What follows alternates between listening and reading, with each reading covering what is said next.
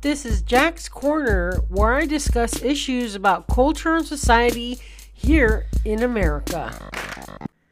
Okay, everyone, welcome back to Jack's Corner. I'm here with the Duchess. As I said, this is now episode 5. I might have said episode 4 in the last podcast, but this is episode 5, and Veronica, the Duchess, is back with me.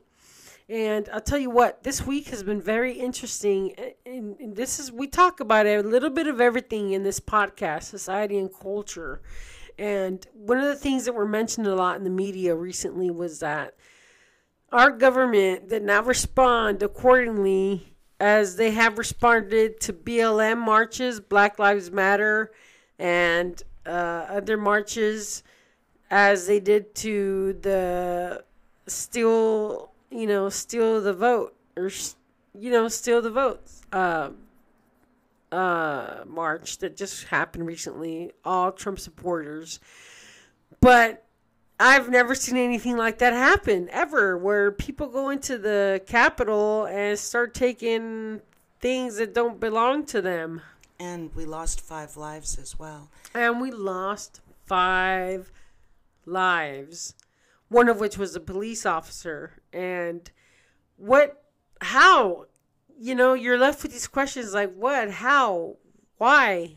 Exactly. Why? And we, as Americans, have to continue. We have to go on. And we know that this inauguration of Joe Biden has to take place. So it is. It's taking place January 20th. I was watching NBC News, Meet the Press, and they were talking to the guy, I can't remember his name. He's the white man with glasses, kind of a scrunched face. He was chairman of something for Donald Trump, and he is now resigned. And I wish McConnell? Did McConnell resign? I haven't seen the recent I part don't of think news it's McConnell. yet. I can't recall this man's name. But I know that there's a lot of resignations that happened in terms of these events. Yes, so here's what was brought up in Meet the Press. The man who was with Donald Trump's cabinet and that has resigned, there's now been 5 people that have resigned. What he said was, he was making kind of like, he was an apologist, saying, well, none of us, the Republicans, we couldn't have seen that it was going to turn out like this, that it would escalate. We did not see any kind of indication that Trump would be losing it to this extent. And, I mean, they're actually scathing Trump at this point, which they should. And I thought to myself, you and I differ in some views. Yeah, very I much could so. predict it. This was totally part of his card game. Trump's. He wanted to stay in office longer than what was supposedly voted for, and he's a megalomaniac. There was a lot of issues because I watched the hearings on election fraud, and there were a lot of things that were brought up, especially issues between the people that were there counting the votes and the people that were there observing the vote count. There was a lot of issues that were brought up. Not to mention thousands of pre-printed ballots for Biden that just slipped in. Well, just a minute. That's when Trump was taking the lead. How much? And that's how you and I differ. Yes, because I don't just accept the propaganda that's put out there. I try to use more historical context and common sense.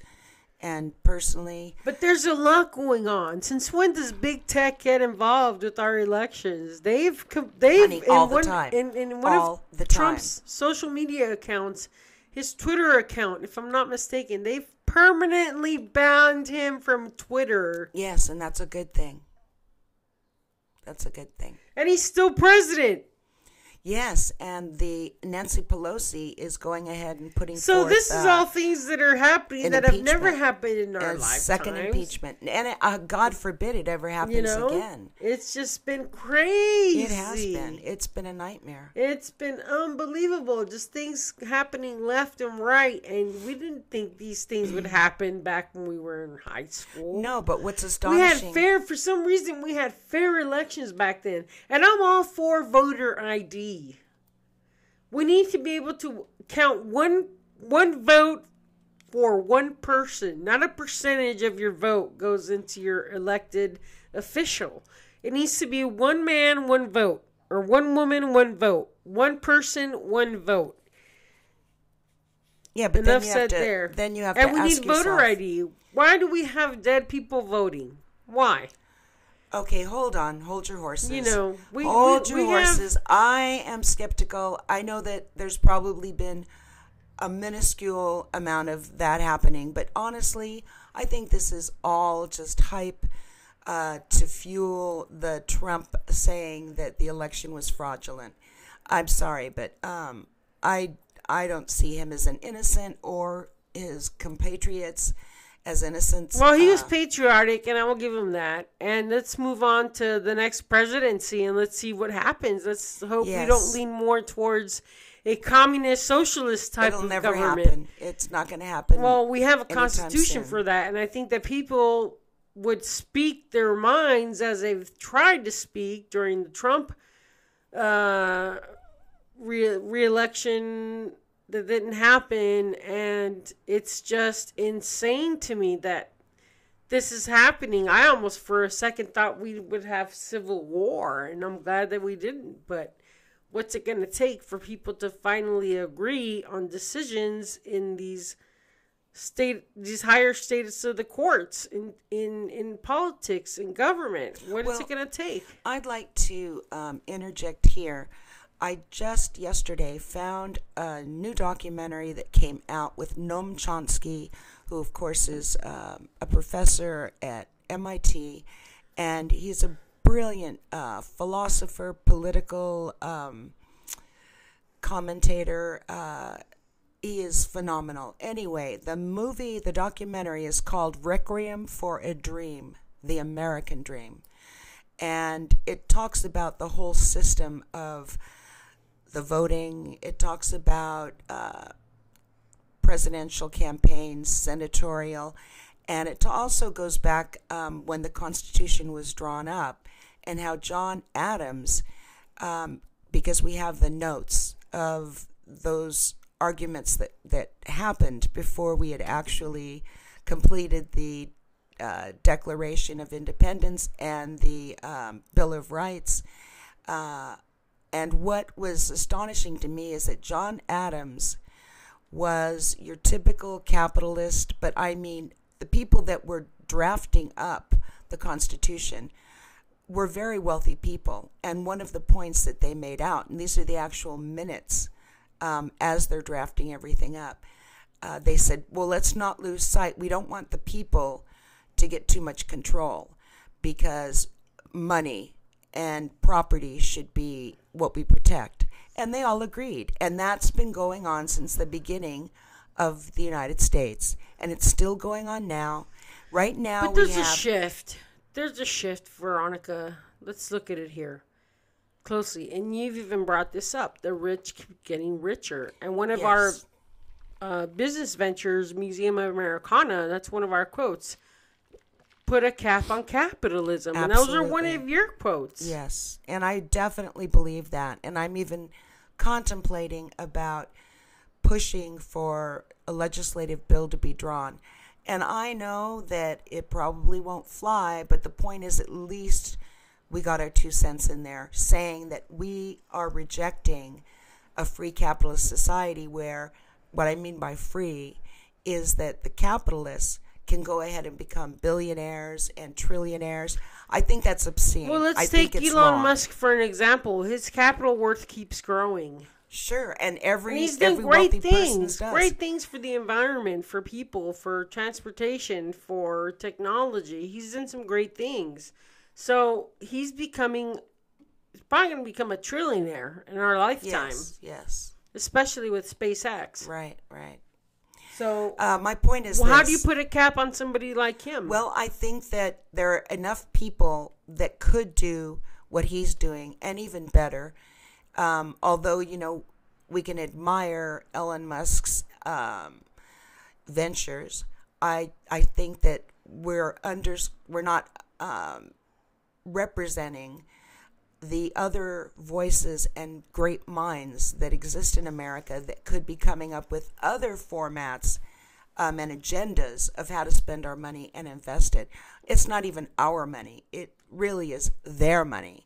But anyway, so I'm going to go ahead and cut this off because I'm sure everyone else is embroiled in this whole hot mess that's going on in Washington, D.C. Well, let me ask you this, the Duchess. Yes. The Duchess.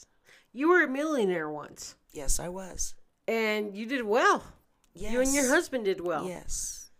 Now, I don't see your bracket, your income bracket as a millionaire at that period in your life as something or a way of taking advantage of our system because you were earning your money. Here's the problem with that, honey, is that the money that we were earning were invested in the oil business. So I had the dark night of conscience, so to speak. And after Jake had passed, I'm looking at our stocks rising and falling. And I remember one particular day, I made over $65,000 in one transaction over a period of about 15 minutes. $65,000. That's obscene.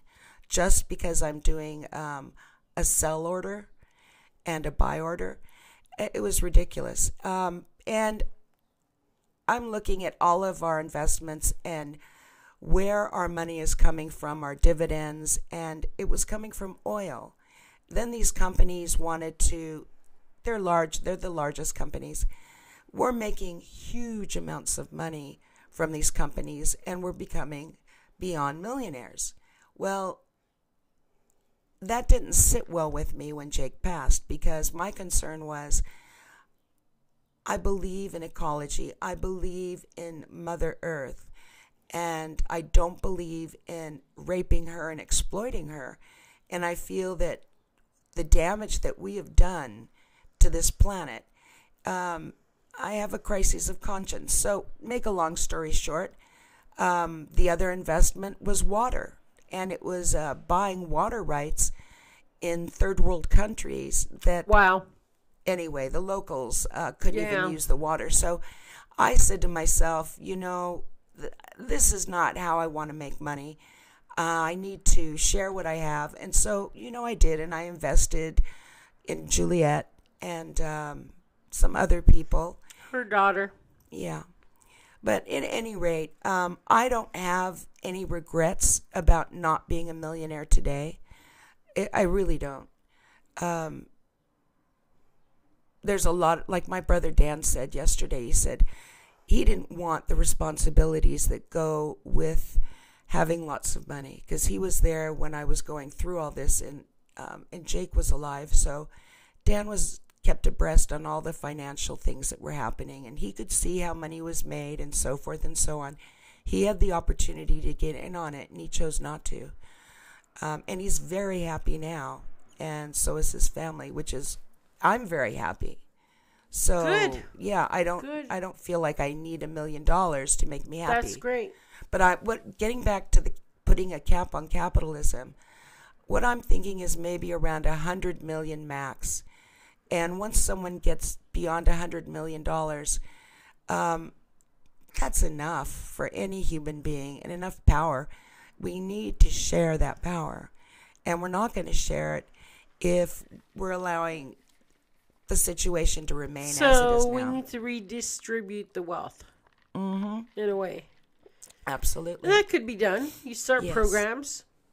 You implement new changes in taxation where the rich are starting to have to pay tax again. Yeah, there are different things that So again, can this be would take implemented. legislation. It has to. And, Yeah. nobody's stepping up to the plate to do it. Veronica's contemplating about it. So we'll see. She's contemplating it. Yes. But let's come back. Let's come back to Veronica sharing her life stories. Oh, okay. In prison, yeah, when she was in prison. And, will you help she me? wrote Sister Me. Sister Me is a collaboration of stories from different episodes of her life while she was in prison. And I think it's brilliant. Thank you. She should turn this into a book. Yes. And she may. Well, it's written Well, you for get to hear it first. a book manuscript. Yeah, I just have to, because it's we're talking about 800 pages of text, typed text, and I don't want to get redundant, so I've got to edit everything down and make it into something that's going to be more palatable for the consumer. Anyway, what I wanted to say is I have no problem reading more of Sister Me, but I would invite you, Jackie, because of my throat, for you to also read some of the manuscript, okay? Yes. Okay. And on that, let's go ahead and have Jackie begin this. So, Jackie, we're going to be, Sister Me. And here's Jackie reading an excerpt.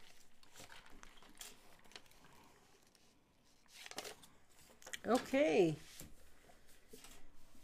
Okay, this is where I'm going to begin this story. It's easy to break, to relinquish your own inner sense of unity with mankind. The experience of being reduced to a number, entitled to no real respect from others but that which you can earn by so many challenges among other prisoners like yourself. The new world in which you seek validation is bound to the prison population. Only in their eyes are you, if lucky, somebody. To the other world, the world of authority and free world citizens, you are nothing, but not dead. Dead, but not dead. Feared and despised.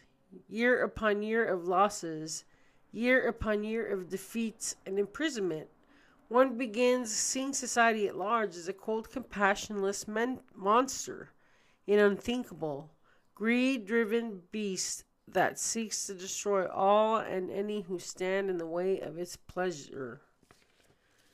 Prison is society's garbage disposal. It crushes and mutilates what it processes. Only it processes living beings, not refuse. No wonder so many fail upon release. No wonder so many leave the walls and barbed wire bitter, broken, and intent on revenge, and a blind revenge, a misguided revenge. But man is only humane after all. Human after all. So much is the criminal like his free world brother that each sacrifices what he really wants to get a useless and harmful revenge. If society comprised of people who can cheer on executions of murderers, why should a criminal processed in a hellish system not equally enraged and cheer himself on to the execution of others he perceives as murderers and torturers of himself? To break is an easy thing to do, especially for a woman. She is more inclined to give up and go back into drug addiction and submissive servitude of, first, the authority figures here and then, later, her quote-unquote man on the street. In this prison, I've watched some of even the strongest break, informing on friends, reduced to serving the system they abhor. Why? Why do they lack the courage to have honor, to have the ethics to oppose betrayals? I don't know. I don't understand this weakness. I only see it happen. Such humanness, such failure. Don't mistake the motive of informing. It is this, a profit made by the sacrifice of trust. The betrayal of the confidence doesn't serve humanity or protect the innocent. No. Rather, it is simply the exposure of someone's weakness so as to put her further under the heel of authorities. That's what buys the informant her special privileges. I purchased matches for my illegal cigarette smoking when I was in isolation. I bought them from 78340, who then went to punishment unit supervisor Wilson and told him I had matches. This went on and on. Various paraphernalia and periodically seized from my cell each time because 78340 had informed on me.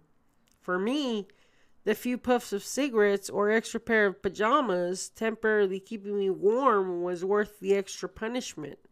I knew she would turn me in, but I was determined to survive as best I could until the bulls arrived.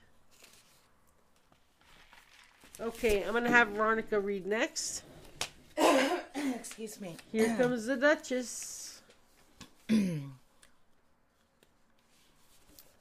One day, Wilson pulled me into his office and told me I should get smart and inform on the informant who I had bought the matches and cigarettes from.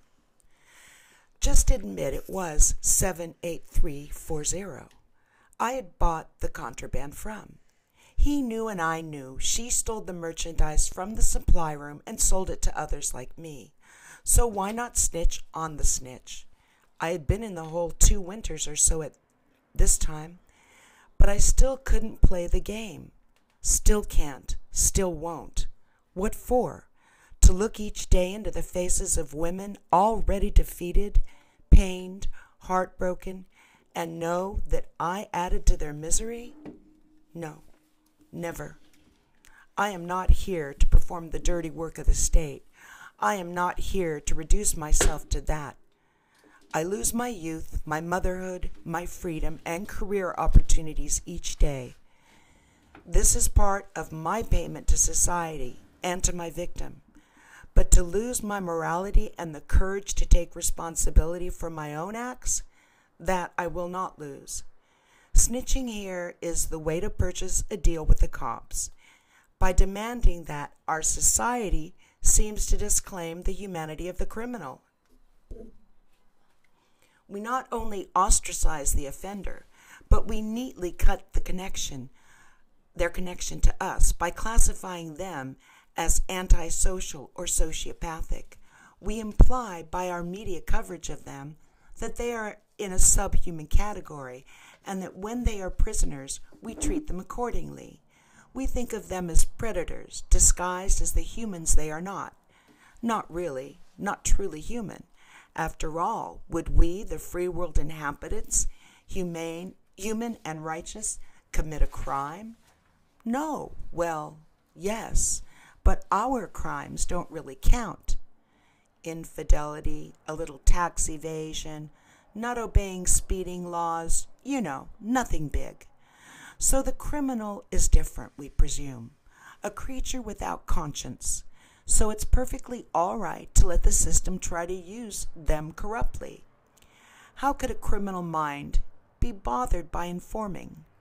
Of course, it is known to us that having an unauthorized set of pajamas to try to keep warm is an offense against the law of prison. But the authorities must have a good reason to have a rule about that. Anyway, better not to inquire. Just let them get on with it. It must be plenty tough having to deal with those terrible people. Criminals. They're different. Can't really be rehabilitated, so why waste money or sympathy trying? Help them? No way. They were bad. That's how they got there. So if it's tough on them, they asked for it. They started out from just where we did. Well, roughly. Sure, you say, I had a good family life, went to college, and my friends helped a little finding this job. But if they didn't have those breaks, well, what could be expected? Look at them and the suffering of their family, parents, children. So what about them? Who are they anyway? We don't have any of them in our neighborhood. Probably they're from some kind of bad stock. What we decent people need is protection at whatever cost.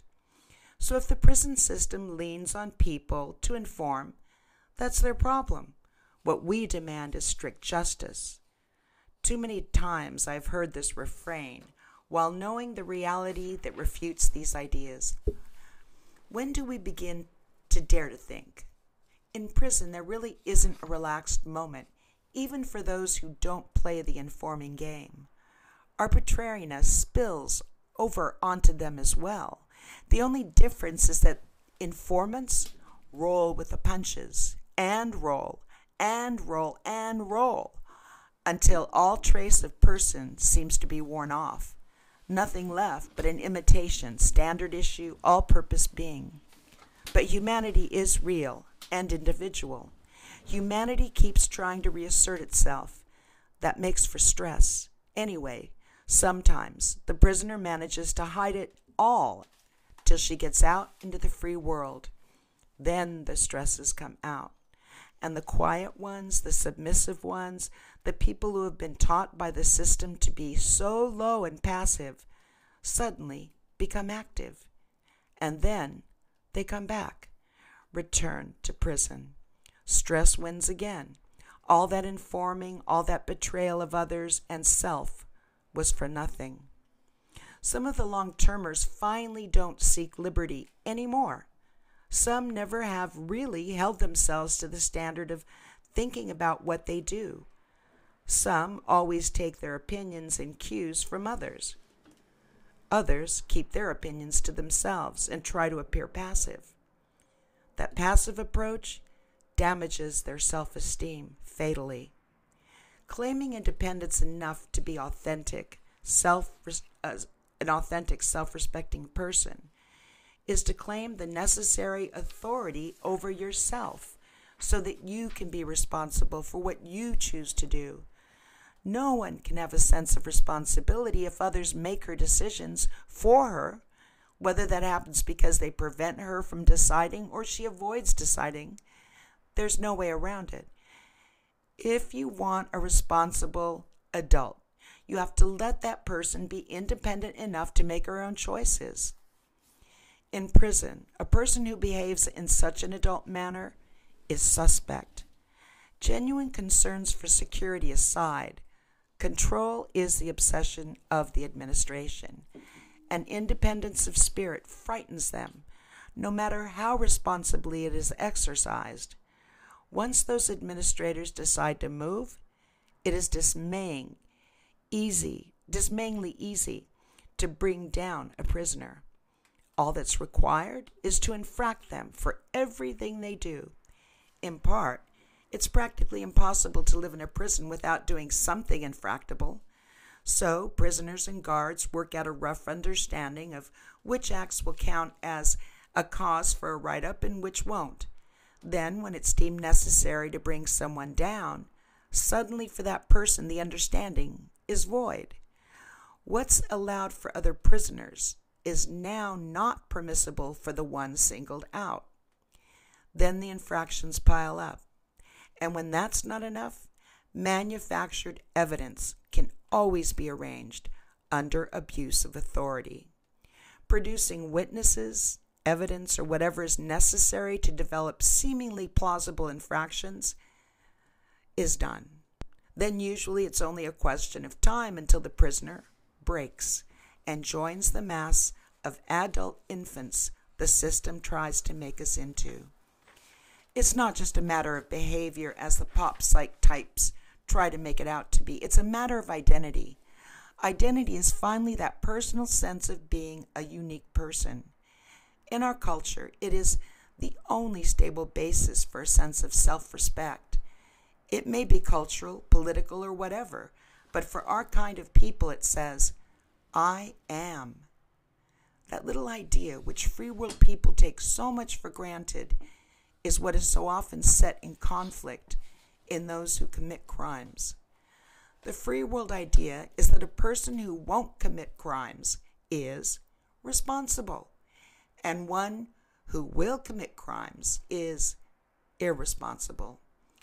What isn't understood is that irresponsibles, far from being authentically irresponsible, have a conflict of creating a self that must exist in permanent crisis, economically, educationally, culturally, and socially. The self is cast in a hostile world where survival dictates that behavior and choice is apparently or really impossible. The prisoner is placed in a situation where any attempt to have a balanced identity, which goes that vital step beyond mere considerations of survival reactions, is viewed as too dangerous by society and the responsible administrators. Guaranteed, however, is that no matter how terrible their punishment, the prisoners will be out in society again. And then someone or something else will be pushing these people. That's why criminals repeat. Survival reactionism is the norm, not the choice. The conditioning in prison removes real choice. Survival prisons create crime, not by putting criminals together to learn new tricks from each other, but by reinforcing the survival reactionist mentality, which is really finally an acceptance of inferiority. It says, I am less than. There is no real opportunity for me but on the streets. I can never be anything but what I am now. I will never be considered equal to them. I need drugs to handle my inner turbulence. They make me feel less threatened, and then they're the only pleasure life ever could or will offer me. Administration takes what it thinks is the safe course. Crush any sign of independence or leadership, surely it will be used negatively. They fear what they take to be a potential for organized negative power by the prisoners, rarely distinguishing positive efforts at healthy self-power. They don't notice that the various injustices they perpetrate to prevent any independence lead so often to an outburst, a riot, or other disturbance. Those who question penal authority or insist on thinking and choosing individually for themselves, no matter how harmless or even beneficial their actual life, the results from that attitude may be, are some want to be crushed. Many times prisoners resist the call to try to be a responsible adult and acquiesce to the prison's arbitrary dictation of their lives down to the last detail.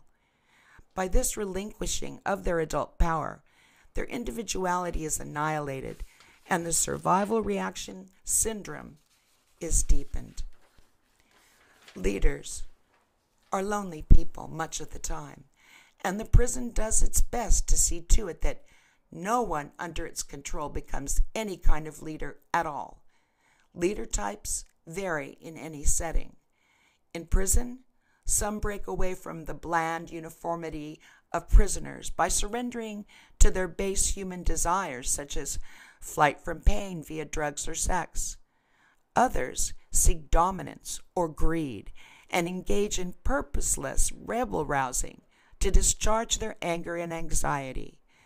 This, without any serious goal, the prisoner talk calls instigating, and petty or small, instigating is a monster. And then others, a precious few, try to appeal to the best qualities of each individual and to make the ordinary prisoner think, use their mind.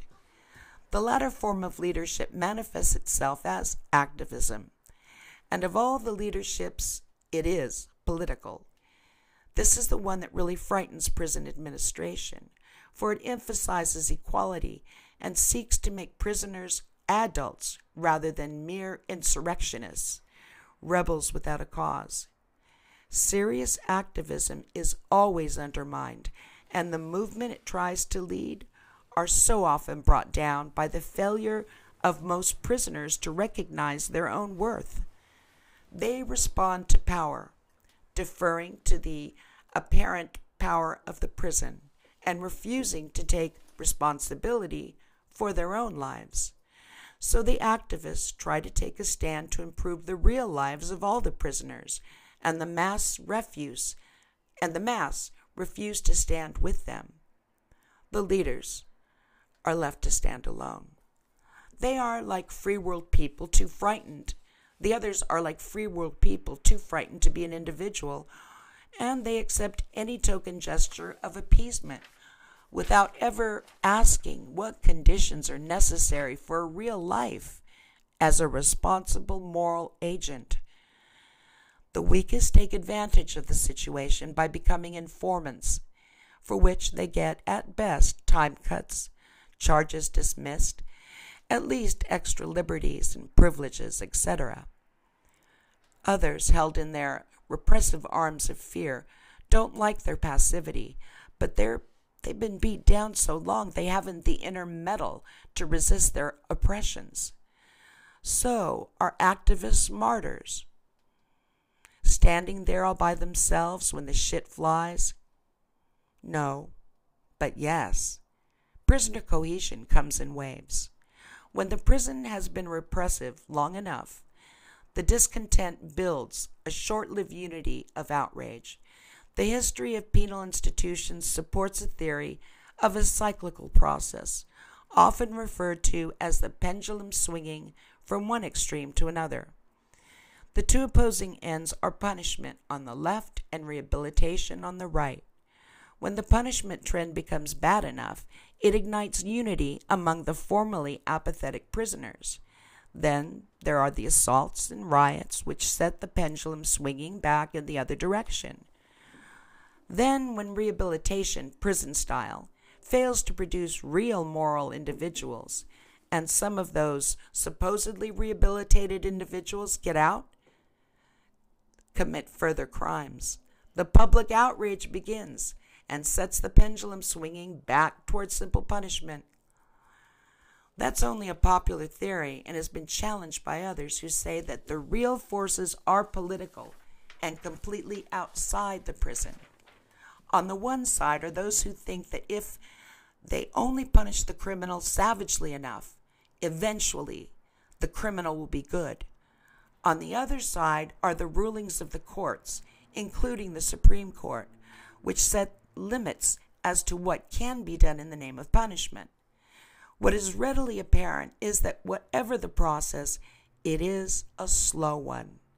Over the 8 years I've lived in prison, the changes are evident, but all in one direction, not to the benefit of the prisoner or her becoming a responsible citizen. The 80s must surely be marked as a time of losses for Washington prisoners. While there were some few successes against the most flagrant abuses, they didn't amount to much more than court recognition that prison officials had violated some prisoners' rights, and such violations should cease.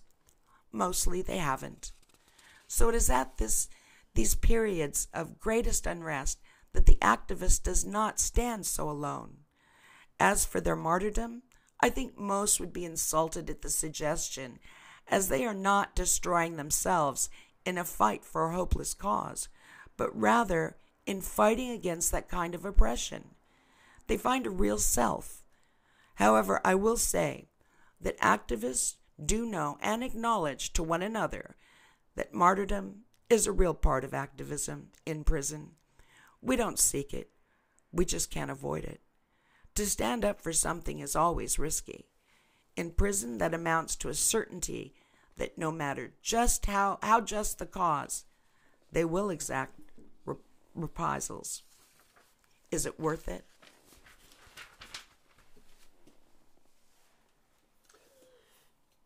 It can't be measured in those terms of wins and losses, profits and pains. The struggle toward a more humane environment and world is a thing you just set out to do. It isn't a measured effort with costs and central focus. Peace. Mother. Excuse me. I understand that the majority of my associates were in no position to be associated with me in any way. For such important people, scandal was to be avoided at all costs. Recognizing that I could only maintain future ties by keeping a complete distance and silence in the short run, I didn't seek their support. By the time I arrived at WCCW, I was devoid of all past except my crime. Those with whom I had spent so much of my life and time after the smuggling episode were now banished from my considerations. I no longer had an identity by way of community relations. It was like going to sleep and waking to discover you were completely alone in a new world, with new customs and rules. It was to be the beginning of starting over, learn the basics. There was a new language, verbal and physical, to be mastered. Re-socialization to a foreign environment, not just of the prison, but more directly the world of the prisoners. All my previous attitudes and devices for survival were deadly dangerous. In prison, classism is lethal. There are nuances in prison language that may take years to learn. If you're lucky, you'll be taught them more quickly because you openly and honestly seek your rightful position in the community, and that engenders respect. Those nuances are more emotive than free world properly spoken English. Prison talk is more robust. Accent, tone, octave, pause, etc. affect the hearer more powerfully than the actual word or expression itself. Coupled with body posture, stylized gesture, and speed of motion, it is at best poetry in action. I've been enthralled with the honesty of this language. It captures the true spirit of life itself, totally expending every human means to making a precise communication. The impact is so strongly that the whole message can be grasped within seconds. Nothing left in doubt to be chewed over later. A master of it can lead a whole roomful of strangers to the exact position remarkable. So what? So, prison is a place of talk, not silence, and the talk is richer and means more than if it were done in the class-bound way we learn in the free world. The posture and tactically accepted deceptions that are part of the free world speech can't get you anywhere behind bars. Another comforting aspect of long-term incarceration is bred in the hard-bought education one gets in discerning quality of character. After years of living in a closed environment and interacting with a limited number of people within a limited context, you can note the impossible reactions a particular individual can make to a move. Seeing what they then choose to do allows you to gauge who they really are. Like a game of chess, with the inmates as pawns and the criminal justice system as prison administration moving them on the board of the prison. Do the pawns get sacrificed, or do they find ways to outwit the opponent? I speculated that some of those big players in the system know the game purposely create conflicts among the pawns, just to enliven the boredom of the game. It eases the boredom of administrative life to put the pawns into jeopardy, like tossing a fly in a spider's web to see how long the fly will struggle and how quickly the spider can devour its prey. An expensive way of getting one's kick, I'd say, but then it's the pawns who pay. And all this goes on behind locked doors, behind formidable walls and barbed wire fences, all paid for by the unknowing taxpayers. Yes, the real players in the game enjoy dealing in life and death, tragedy and farce, madness and sorrow. They get screen American dollars for it all. Of course, old officials don't want to leave the system. No, the work is the country dishes out power so indiscriminately, power over human lives. It is even insured from the victim's recourse. What prisoner can ever hope to recover damages incurred during a period of incarceration? No matter how flagrant the violation of even the most basic rights was, are all convicted persons merely liars, incorrigibles, liars, and deviants?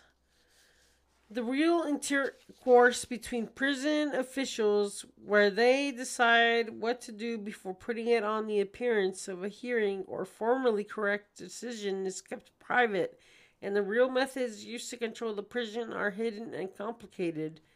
No common citizen could be expected to understand or form a judgment about what goes on, given that there is this need for total security over so many dangerous humans. Therefore, administrative methods are a specialty, and given the dangerous nature of the prison population, one which the prudent citizens won't inquire into. If something happens inside a prison, that would constitute a rank abuse in free society. One has to understand that the complexity of dealing with such dangerous people makes things really different from what they might appear. That's the administration line. Bullshit. That's all a smokescreen to conceal the very basic truth that prisons are arenas which perpetuate the victimization of prisoners who are really mostly victims themselves. They have been caught breaking a social rule or law, but they are basically like anyone else. All this nonsense about sociopathic trends and deviant behavior is horse manure. Very few of the individuals I've met who get sent up are remarkably different from free world society. In prison, there are dangerous and sick people who need to be housed securely for the safety of society. But does this justify keeping them inhumanely on the excuse that they are evil? I don't think so. It could be that since the majority of the prisoners come from a lower socioeconomic group, that the voting public and our social servants lean toward maintaining an us and them situation, taking a dangerous step further by utilizing marvelously literate tools to distinguish them from us, and so the us-them philosophy all the more. Scores of books are ground out of the literature and propaganda centers of higher learning, offering theories and statistics which help to alienate the common citizen from the convicted felon. Nazis did it for their purposes. White colonialists did it against Indians and blacks.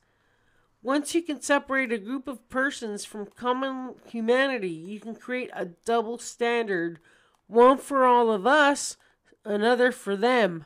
Once that differentiation is accomplished, humanitarianism doesn't apply to them anymore, for they are not fully human. The oppressed will never get humane treatment because it is always argued that they deserve to be oppressed. Therefore, society has justified the necessity of a penal system that robs them of their right to humane treatment. Our society speaks collectively through the acts committed to oppress. This is particularly marked in the way that those singled out are denied not only a full measure of humanity, but are even denied recognition of having the capacity to grow or change into the acceptable humanity perceived by quote-unquote us. They are quote-unquote them, criminals, as branded by the judgment of the courts. But crime isn't human nature, it's mostly simple economics. 90% of all crimes are property offenses. As unemployment rises, crime rates increase.